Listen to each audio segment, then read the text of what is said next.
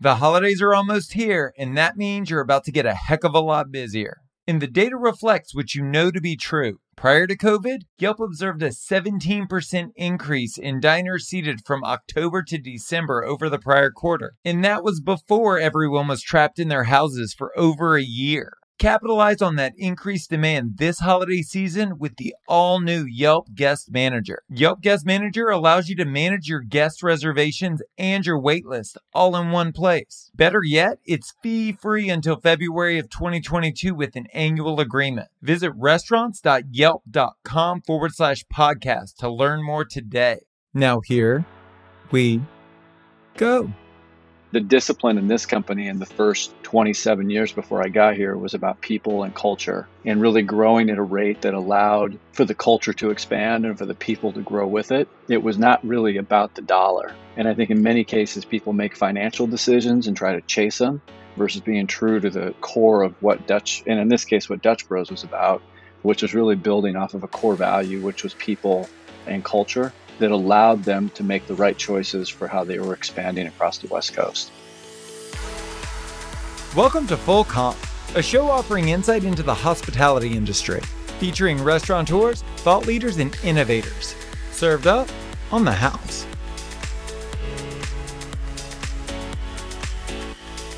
We've spent the last 15 months together, questioning every assumption about this industry.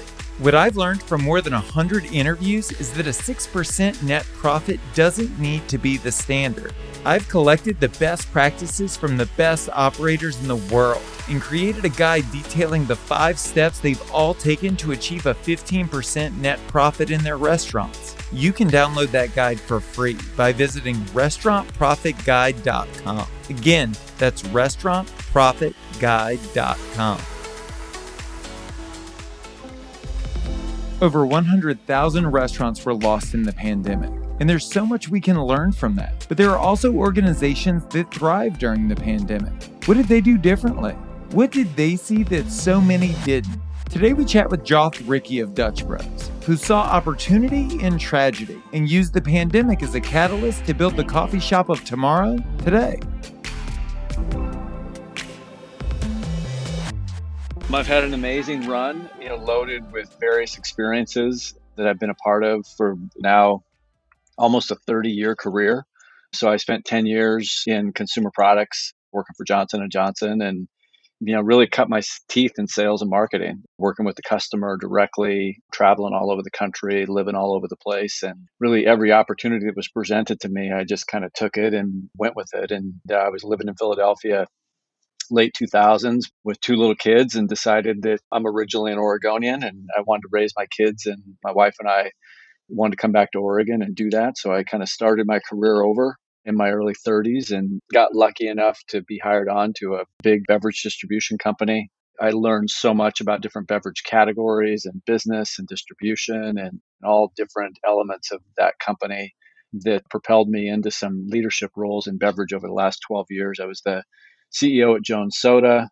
I worked for a private equity kind of investment banking and consulting firm out of LA called First Beverage Group, which led me to Stumptown Coffee, where I got my first chance to kind of run retail and consumer product and look at a multi-channel business. And then that led me to back into the wine industry, which I'd done through distribution, and had a great run in working with a longtime wine company, which led me to Dutch Bros. And over the last 20 years, I've basically been working with founders. Every company I've worked for has been a founder-led company, and I have been the first person to come in and actually lead, kind of taking over from the founder. So I've learned a lot of lessons as far as kind of people building ground-up businesses and then kind of transitioning them to maybe bigger companies or bigger brands. When you look at all of the founders together, are there any universal qualities that they all possessed? One is they're all really successful. Founder is obviously defined by being a great entrepreneur, because in every case they started with something that was nothing. And then they had a vision. In many cases, a great founder has a great vision, has a great idea of where they want to go, understands not just their brand, but also let's call it the white space opportunity that's created, whether it's a category, whether it's an industry, whether it's a consumer. Every founder has a vision of where things can go. And I think in many cases, part of why I've been asked to come in is that in many cases, a founder kind of gets stuck where they know the vision, they know what they want to do, but then they kind of like, they get to the end of the road and not really sure about what the next thing they need to go do and how to lead their people to do that. So that's typically where I've come in. In doing a bunch of research for the interview, I saw a lot of that strategy is your sweet spot. And so I guess my question would be, when it comes to strategic planning, what is the lens through which you look? What is your viewpoint that you think makes you exceptional in that particular area? Because I would argue most founders struggle with strategic planning. I'd say that's true because they don't necessarily have the discipline to get it there. A lot of founders are led by great ideas and they've spent a lot of time convincing people along the way that their idea matters. And then I think good strategy comes down to good discipline and really defining who you are and what it is you want to go do. Because I think every strategic point really comes down to what is it that you're trying to accomplish. And I think in whether it was Stumptown Coffee or whether it was here at Dutch Bros or at Adelsheim, I think in those three cases, it was really getting some clear definition about what exactly was it that we were signing up to go do and what was the next thing. And I think if you're clear on that, that gives you a starting point to grow. But many people skip that step and they try to think about all the activities around it versus the very clear line of what is it that I'm trying to accomplish. And I think if you start every strategic session with that thing in mind, and it could only be a couple of sentences, but if everybody's grounded in that, your strategy will start to unfold if everybody's clear on what that is. As you entered the role at Dutch Bros and you were an outsider looking in, what are the qualities that you think enabled that company to grow to over 300 locations before you took the big chair? Yeah, I mean, kudos to the thousands of people that have been part of this brand way before me. And I think there was a very much a disciplined approach to growth. I think there was a disciplined approach to not selling the rights to big franchisees and just kind of exploding the brand, because the discipline in this company in the first 27 years before I got here was about people and culture and really growing at a rate that allowed for the culture to expand and for the people to grow with it. It was not really about the dollar. And I think in many cases, people make financial decisions and try to chase them versus being true to the core of what Dutch, and in this case, what Dutch Bros was about, which was really building off of a core value, which was people and culture that allowed them to make the right choices for how they were expanding across the West Coast. For the cynics that are listening, though, when you look at the failure rate that you see in the food and beverage industry, and you've also worked for so many other operators, is it core values that enables ships like this to sail the way they do? Or is it something else? And the reason I ask is, again, with such a high failure rate, there's got to be a secret sauce, not just to the people that survive, right? Because there are plenty of folks out there like that. But again, over 300 locations to really thrive. So I didn't say core values for a reason, because I think core values are an outcome of a good vision and discipline. I think that what happens is that people get restless and they really skip steps of development of a brand. And again, we're talking about 27 years and 300 plus locations. That's a very specific, disciplined approach with a very disciplined way of growth and thinking about that. And so I think core values are an outcome of who you are. I think that the idea of keeping things simple, understanding what you're good at, and go be the best in the world at what that is. I think a lot of people get stuck by the shiny light and they start getting distracted or they want to do other things, which takes them off of who they are originally. And you've got to stay focused on that thing. And I know it sounds really simplified, but if you attempt to be the best in the world at that one thing, those are usually the people who do really well. If you start to get too scattered and you start to think about, oh, we could do this, or we could do that, or we could try that, I think that's where you can get tripped up and lose focus on who you are. So I'm assuming you took that focus into the role when you took over at the top of 2019. But the goal, at least publicly, was for you to take over and grow the company to 800 locations in 5 years. And I'm curious to know, with that discipline, with that focus, what was your plan in the early days to make that happen? Well, the thing about Dutch is that we had a great, as you mentioned earlier, we had a great foundation to build from. So it was about like, what were we missing? And from an outsider coming into Dutch Bros, one of the things I found is that nobody really knew much about the company. We don't really know like what this business was about. And as I got in here, there were several areas that we identified. One was like, what was our technology capabilities? I mean, how are we advancing with technology, not just on the outside to the customer, but also on the inside and how we were running the business? I think two was we had to look at our leadership and potential of, okay, the company had gotten so far. What did we need to augment the talent at Dutch Bros with in order to grow it? And we had opportunities in our marketing department. We had opportunities in some of the tech side and finance side of our business that was a little bit less about being at the window with the customer, but more about the back end as far as scaling a business and growing it. Three, we had to educate. We had to really train and train up some of the skill sets that we had internally in order to grow and move from a franchise model to a company owned model so that we could build the systems to do that. And so there were lots of things. I mean, there was tech platform, there were people, there was scale, there was kind of white space opportunities and identifying what that looked like, which helped us get to the 800. So yeah, there are many, many things that kind of hit those first couple of years of a business plan. Well, and in that you basically you had a little more than a year between assuming the role and a global pandemic. Were you able to achieve traction in any of those areas within that time frame, that limited scope?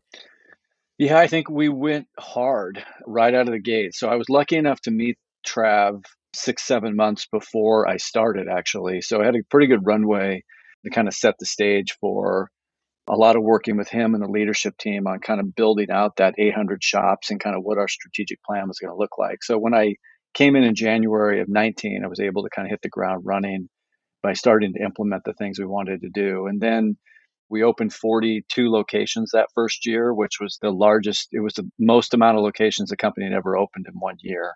But we had kind of set that really kind of early in middle of 18, really, to get that done. And then we started to really accelerate. So we started with an ERP system. We started to build our tech stack. We started to look for resources like our CFO and a CMO to be able to come in and help augment that. But having clear line of sight for the things we wanted to accomplish really helped to keep me kind of focused and disciplined on the things we needed to get done to accelerate. And then who knew March of 2020 would happen? And then it was kind of game on from there. Well, let's talk about that. So the pandemic hits. Lord knows there have been countless shows, and I was certainly one of the people that tried to cover it. All of the pandemic pivots and all of those things. But now we certainly haven't seen our way out of it, but we're much closer. I'd like to take like a reflective perspective and ask, how did the pandemic change the way you see your role within this company and the way you see your role as a leader? Yeah, it was what an awesome experience. I will tell you that. I mean, one that nobody teaches you how to do. There's no training for it, right? It just happened. Trav and I went for a walk probably right around April 1st of 2020, and everything's going down and like what's going on around us. And I looked at him and I said, we have about 6 weeks here. And I said, the 6 weeks, there's never been a time in our history where change wasn't more allowed than maybe right now. And I said, so if we don't seize this opportunity to think about the company, to think about maybe the last 10 years of what were the things that you've always wanted to change that you never really got around to or didn't feel like it was right, now's the time to do it. What ways could we improve the company? How could we shift the way that we talked about it? Like, how could we embrace this as we were going to stay open, we were drive through and really had been deemed an essential business in all of our markets just due to the way that we operated. I said, now's our time. And so we really spent about 6 weeks there, honestly, almost reinventing what was a very successful business and taking it and literally creating 2.0 in a very short period of time there. So while we were keeping things open, staying safe, we were also thinking about what changes could we make? How could we move forward? What did we want to look like a year from now? And really credit to Trav, a founder of being willing and open to make those changes. And then also just working with our leadership team to execute. And then everybody embraced it. And we dove in hard and made some decisions at that time that will affect this company for a very long time.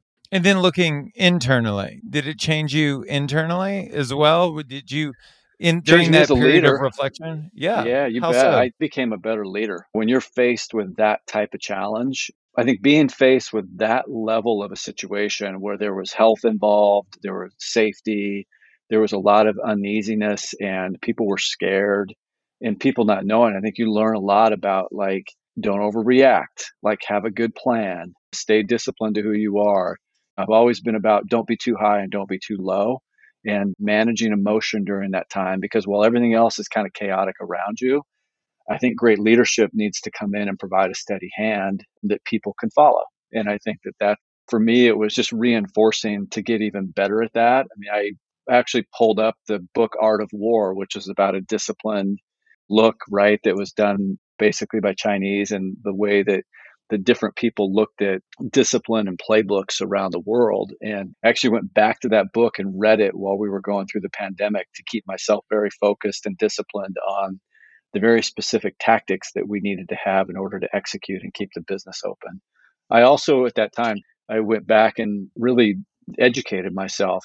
I read a book on the Spanish flu and I read the history of the Spanish flu so that, again, I could be better educated on all the noise that was going on around us. I wanted to see how other pandemics had unfolded and how things were reacted. Even though it was 100 years ago, there were a lot of similarities to things that had happened. And I just needed to be better educated so I had a better opinion so that I could lead from that versus being driven or uneducated about things around me. And then the last thing was that I was very clear with our team is that we weren't in the business of health. We're not in the business of creating the rules. Like what we're going to do is allow for the people who are in charge to make the rules. We're a big enough business. We go pretty broad and we got to follow them. And we're going to be best in class at following what the local health authorities asked us to do. And we were going to lead by example and do a great job of that. And our people really, they followed it, they absorbed it, and did a phenomenal job of executing that. In 2020, the number of people using food delivery and delivery services surged by 30%. And as a restaurant owner, it's crucial to have the ability to meet guests where they are. That's where Popmenu comes in. Popmenu gives restaurant owners the tools they need to transform their website by simplifying ordering and delivery. Popmenu will build your restaurant a website that's designed to engage guests, showcasing photos and reviews. But Popmenu is much more than an online menu. Leverage this powerful tool to streamline your ordering experience, no matter how you do business. Do more with a platform that facilitates in-house delivery, curbside pickup, and contactless ordering. Do business your way.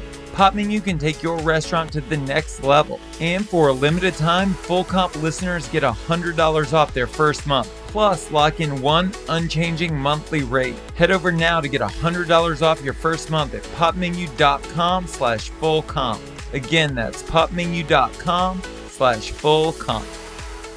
Has education, self-education, or mentorship played a role throughout your career? Actually, my degree is in education. I just wanted to be a teacher. And so I have just continuous education has always been something that not only I believed in for myself, but I lead with that. I lead as an educator. I actually call my companies my classroom. And so I think a lot of ways when I come in, I'm helping to grow and build a whole team through a lens of education. So we do a lot of that here at Dutch now. So let's talk about that 6 weeks where you guys were able to create the Dutch Bros 2.0.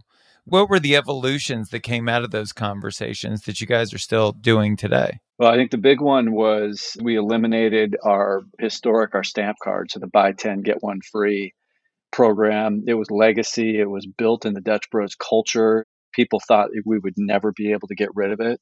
And we actually eliminated it because we just didn't want anything handed off between the broista and the customer. And so we took the opportunity to sunset the stamp card, and then we plowed into digital. We plowed into digital in a big way. And we took about what was probably going to be a 2 or 3 year project, and we did it in about 7-8 months. And really, which allowed us to launch our rewards program on February 1st of this year. We have almost 3 million people signed up on the app this year alone and have really moved to an entire digital interface that completely replaced our entire old promotional program that's now been replaced by a digital connection with the customer. And I'd say that was the big one.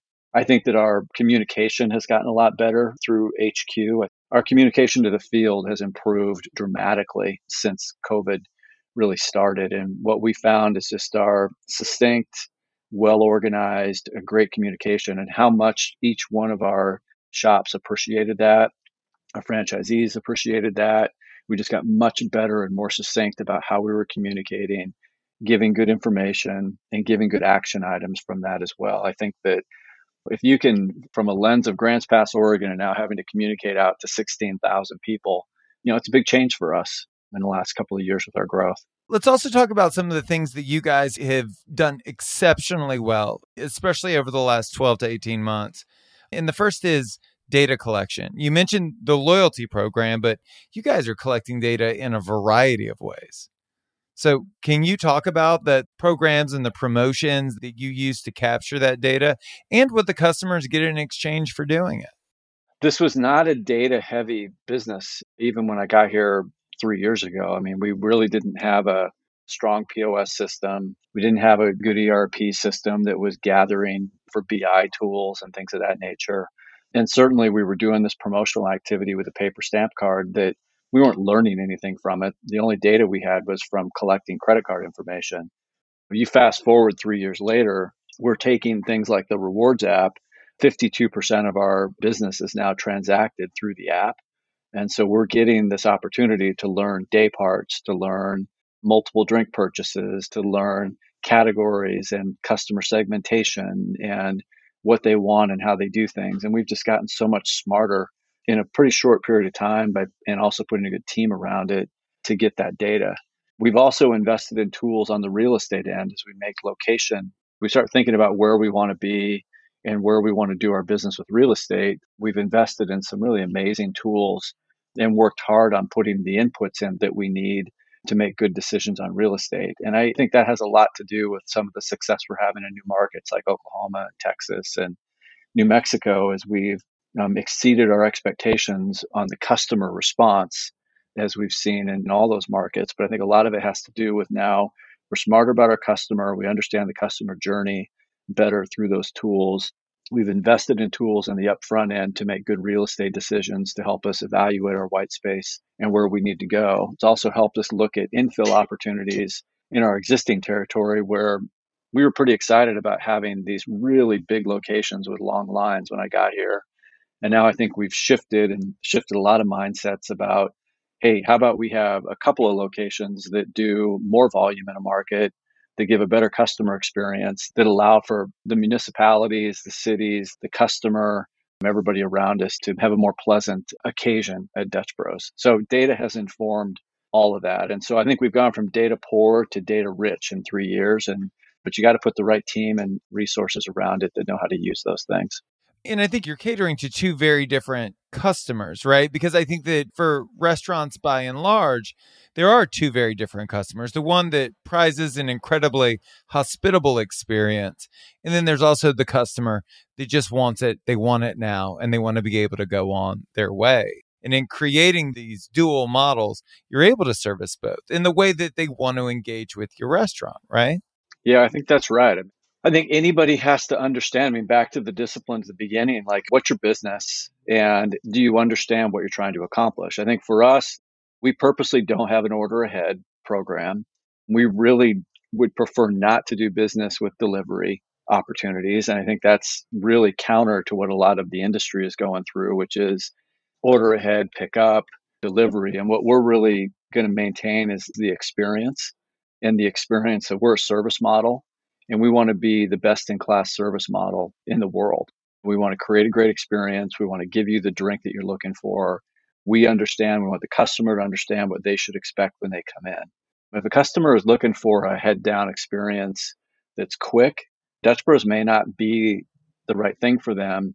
And nor do we think it's probably best for our business model to be adapting. So we're going to be very conscious of what's happening out in the world with the customer, but also we're not going to try to be all things to all people, because I think that that's how you water down your experience and you don't stay true to who you are. And I think to be a great business, you need to stay true to who you are, because that's what gets you excited and how you get out of bed every morning to deliver. So I think one message to everybody out there is like, be really good at who you are and understand that there's just things that you're not going to be able to do. Be careful about that.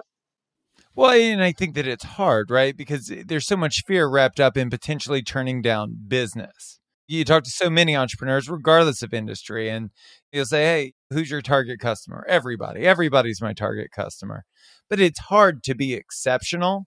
And I would argue that where we find ourselves, and I think you guys are a great example of this, is the only way to truly thrive and to scale at the level that you have is by being exceptional for only your target customer, for the people where, to bring back values, where your values align with their values. Yeah, I think you're right on. To anybody, you just can't be all things to all people.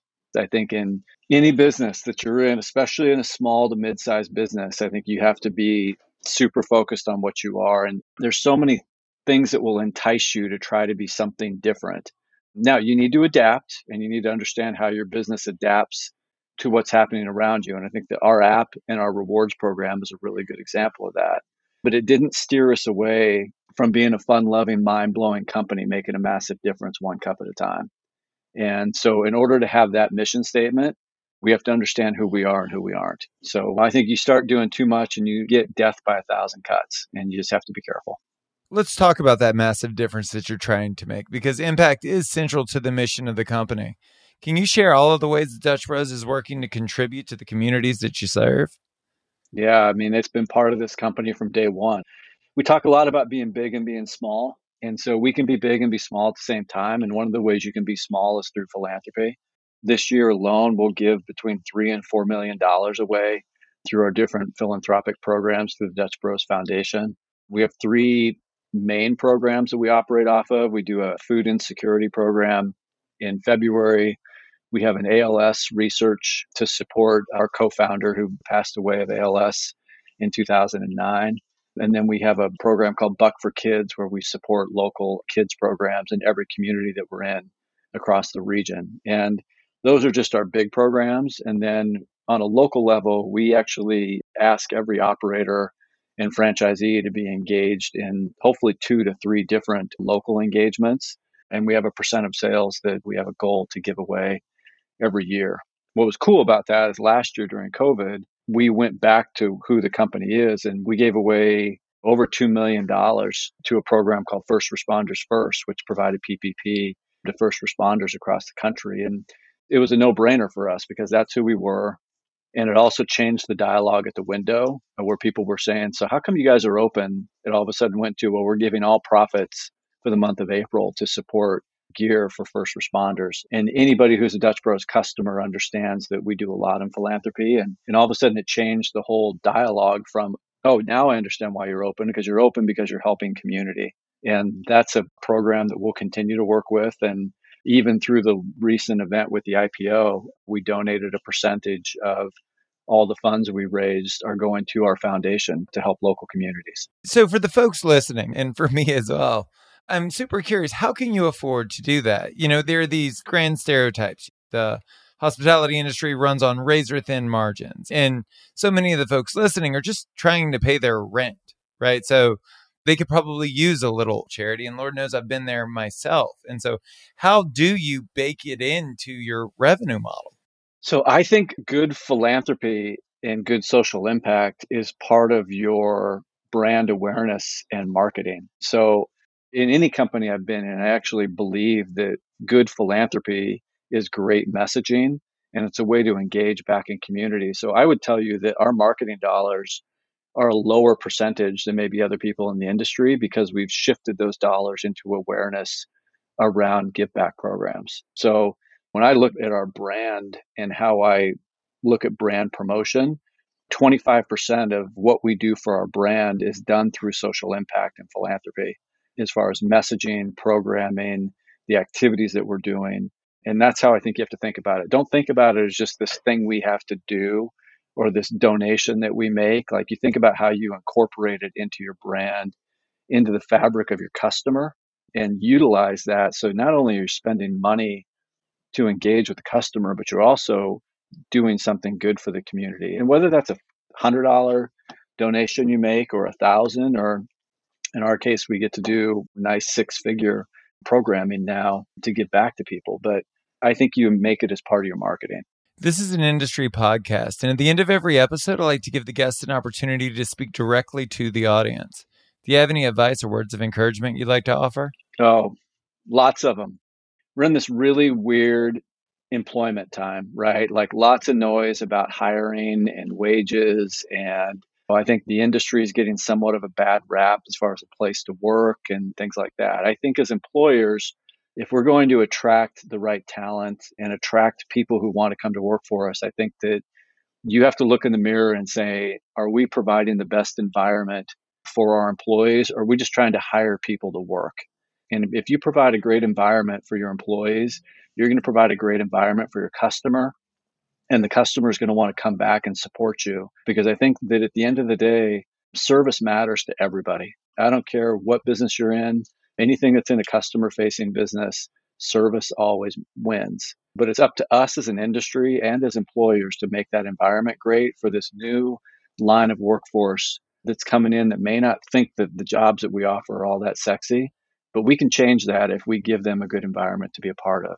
So I think that's one. I think two is, if you hear from me loud and clear, it's to everybody in the industry, be very clear about who you are and what you're trying to accomplish. I know I said it earlier, but I think that goes for any business. But I find so many people, if I ask them, like, what's your mission? They can't tell me, or they're not clear about it.